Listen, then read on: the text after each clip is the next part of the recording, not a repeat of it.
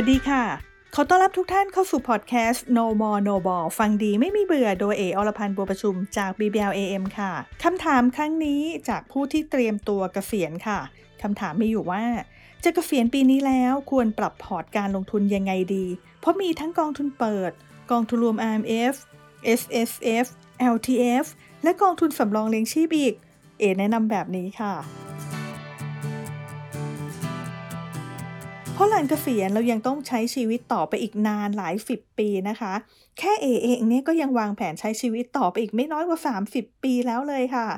ดังนั้นแน่นอนว่าแม้จะไม่มีรายได้เข้ามาแล้วแต่ก็ยังต้องลงทุนอยู่เพื่อคงมูลค่าของเงินที่เราสะสมกันมาอย่างยากลำบากนั่นเองค่ะดังนั้นพอร์ตการลงทุนของเราต้องปรับให้สอดคล้องกับความต้องการใช้เงินของเราในอนาคตรวมถึงความเสี่ยงที่เรารับได้ด้วยยกตัวอย่างเช่นการใช้เงินในช่วง30 ปีหลังเกษียณนะคะอย่างอายุ60 ปีเกษียณตั้งใจจะใช้ชีวิตต่อจากนั้นอีก30 ปีนะก็จะวางแผน30 ปีหลังเกษียณเอาไว้ค่ะเราก็สามารถแบ่งเงินได้เป็น3ช่วงใหญ่ๆนะอย่างเช่นทุกๆ10 ปีค่ะอย่าง10 ปีแรกก็อาจจะมีการลงรายละเอียดให้มากหน่อยอย่างเช่นปีแรกเลยที่ต้องการใช้เงินหลังเกษียณเงินลงทุนส่วนนี้ก็เป็นส่วนที่ต้องใช้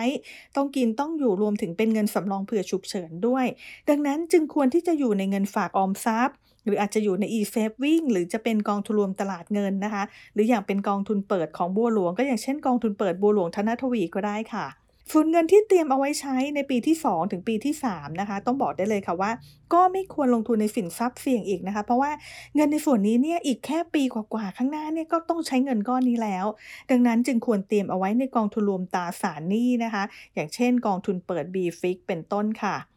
สำหรับเงินที่เราเตรียมจะเอาไว้ใช้จ่ายนะคะในปีที่4ถึงปีที่5นะคะเงินก้อนนี้ค่ะต้องบอกว่าในช่วง3 ปีแรกเนี่ยเราไม่ได้ใช้เลยก็อาจจะนำไปลงทุนในสินทรัพย์เสี่ยงบ้างเล็กๆน้อยๆก็ได้ค่ะอาจจะสัก10%ก็ได้นะคะหรือว่าใครบอกว่าสามารถรับความเสี่ยงได้มากขึ้นอีกสักหน่อยสัก20-25%ก็สามารถเลือกสรรกองทุนให้เหมาะสมได้นะคะแต่ถ้าบอกว่าไม่อยากเลือกหลายกองเลยอยากจะเลือกลงทุนในกองทุนที่ผู้จัดการกองทุนจัดสรรให้แล้วเป็นกองทุนผสมนะคะก็อาจจะเลือกอย่าง BMAP 25ก็ได้ที่เป็นการลงทุนนะคะในกองทุนรวมหน่วยลงทุนด้วยกันนะคะซึ่งผู้จัดการกองทุนก็จะเลือกลงทุนในหน่วยลงทุนหลากหลายกองทุนเข้ามาอยู่ในกองทุนนี้เลยค่ะโดยจะลงทุนในกองทุนหุ้นไม่เกิน 25% ของมูลค่าทรัพย์สินสุทธิของกองทุนค่ะ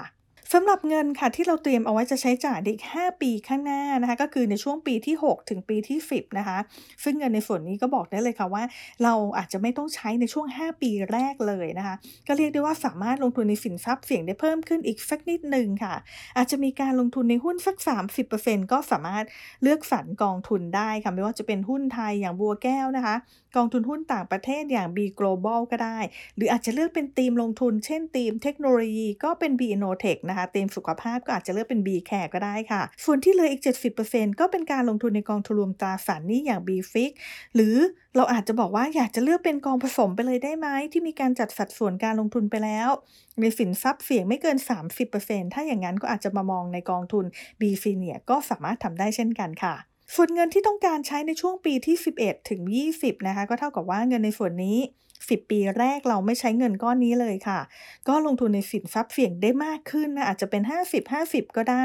แต่ทั้งนี้ทั้งนั้นก็ขึ้นอยู่กับว่าเรารับความเสี่ยงได้ในระดับไหนด้วยนะคะหาก50-50รู้สึกว่าไม่สบายใจค่ะก็ลดสัดส่วนการลงทุนในสินทรัพย์เสี่ยงลงนะคะอาจจะเหลือเป็น40-60ก็ได้เช่นเดียวกันนะคะสำหรับการลงทุนในกองทุนแบบสำเร็จรูปค่ะเราก็อาจจะเลือกเป็นอย่าง BMAP 55นะคะก็เป็นการผสมผสานเหมือนกันค่ะก็เป็นการลงทุนในหน่วยลงทุนนะคะที่มีสัดส่วนการลงทุนในกองหุ้นไม่เกิน 55% นะคะก็สามารถทำได้สุดท้ายเลยก็คือเป็นเงินที่เราบอกว่าช่วง20 ปีแรกเราไม่ได้ใช้นะอาจจะแบบเตรียมเอาไว้ใช้สำหรับช่วงปีที่21ถึงปีที่30ค่ะก็เท่ากับว่า20 ปีแรกนี้เราไม่ได้ใช้เลยเพราะฉะนั้นเงินก้อนนี้เราสามารถลงทุนได้ยาวๆนะคะหรือว่าอาจจะบอกว่าสำหรับสินทรัพย์ที่มีความเสี่ยงสูงเพิ่มขึ้นก็ได้นะคะถ้าจะเป็นกองทุนผสมก็อาจจะเป็น BMAP 100ที่ลงทุนในกองทุนต่างๆค่ะที่มีส่วนผสมของหุ้นเนี่ยได้สูงถึง 100% เลยนะคะแต่ถ้าเราบอกว่าโอ้โหเสี่ยงเกินไปหรือเปล่าเราไม่ค่อยสบายใจหรืออะไรแบบนี้นะคะก็เรียกได้ว่าเราก็สามารถจัดพอร์ตผสมผสานการลงทุนของเราได้เองเลยนะคะดังนั้นก่อนการเกษียณค่ะ เมื่อเราสำรวจสินทรัพย์ของเราแล้วนะสินทรัพย์การลงทุนของเราที่บอกว่าไม่ว่าจะเป็นกองทุน RMF SSF LTF หรือแม้แต่กองทุนสำรองเลี้ยงชีพนะคะลองดูก่อนค่ะว่าหากลงทุนครบเงื่อนไขแล้วนะก็สามารถทยอยขายคืนได้แต่ลองสำรวจก่อนว่าที่เราลงทุนนั้นเนี่ยมีนโยบายแบบไหนเหมาะที่จะขายคืนช่วงไหนเพื่อนำมาใช้จ่ายนะอย่างเช่นบอกว่าอย่างกองทุน LTF นะคะซึ่งเน้นลงทุนในหุ้นไทยค่ะหากดูแบบนี้ก็เรียกได้ว่าโหยังสามารถลงทุนต่อได้ยาวๆเลยนะเพราะว่าต้องอาจจะเตรียมเอาไว้ใช้ในช่วงโค้งสุดท้ายของชีวิตก็คือในช่วงปีที่21หรือปีที่30นะคะหรืออย่างกองทุนสำรองเลี้ยงชีพค่ะก็ให้ดูก่อนว่าเราสามารถคงเงินในกองทุนต่อไปได้นานแค่ไหนได้อีกกี่ปีนะเพราะว่าหากคงเงินได้อีกไม่กี่ปีเนี่ยอาจจะต้องขายคืนออกมาหรือเปล่านะคะก็ต้องดูว่าเมื่อขายคืนออกมาแล้วเนี่ยได้เงินก้อนออกมาจะต้องนำไปจัดพอร์ตต่อสำหรับการใช้จ่ายของเราในอนาคตนะคะเพราะว่าหากไม่นำไปลงทุนต่อ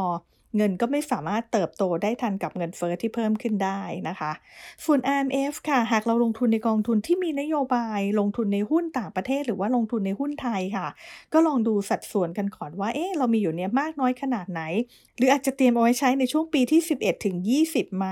หรือจะเตรียมเอาไว้ใช้ในช่วงปีที่21ถึงช่วงปีที่30หรือเปล่านะคะหรือมีมากเกินไปหรือเปล่าก็สามารถปรับสัดส่วนการลงทุนให้เหมาะกับเราได้เพราะหากที่ผ่านมาเราลงทุนเฉพาะกองทุนรวมหุ้นไม่ว่าจะเป็นในประเทศหรือต่างประเทศนะคะไม่มีการลงทุนในกองทุนตราสารหนี้เลยก็สามารถปรับบางส่วนมาเป็นกองทุนรวมตราสารหนี้ได้เพื่อช่วยลดความเสี่ยงลงและสำหรับเตรียมเกษียณไว้ในช่วง 1-3 ปีนะคะแล้วก็บางส่วนเนี่ยในช่วงปีที่4ถึงปีที่5นะคะและอย่าลืมค่ะเตรียมเงินบางส่วนสำหรับการดูแลเรื่องสุขภาพของเราเพิ่มเติมกันเอาไว้ด้วยนะคะ